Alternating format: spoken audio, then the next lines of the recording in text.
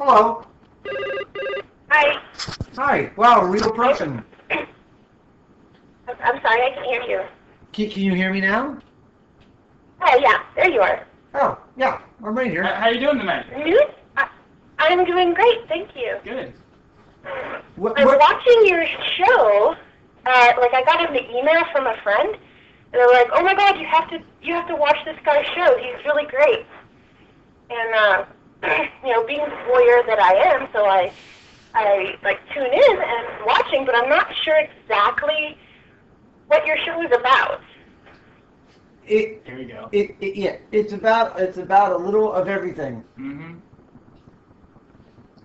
It's about a little of everything. It's just following one guy. I get this call every night. Yeah, it's just basically me and my life. It's like they're following a handbook or something. Yeah, right. Like a Rolodex of just.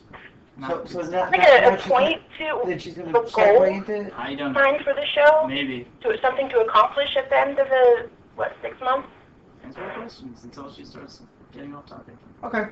Yeah, I have to. I have to live by majority rules. The internet makes all my decisions for me for 6 months, and at the end, I win a package. That's it. That's the premise of the show. Oh, okay. And you were talking about bad dates or something? That's correct. Yeah, we wanted to. We were asking people what their worst date was. They're like worst date nightmare. Their date from hell. Oh, can I tell you mine? Sure. Great. Okay.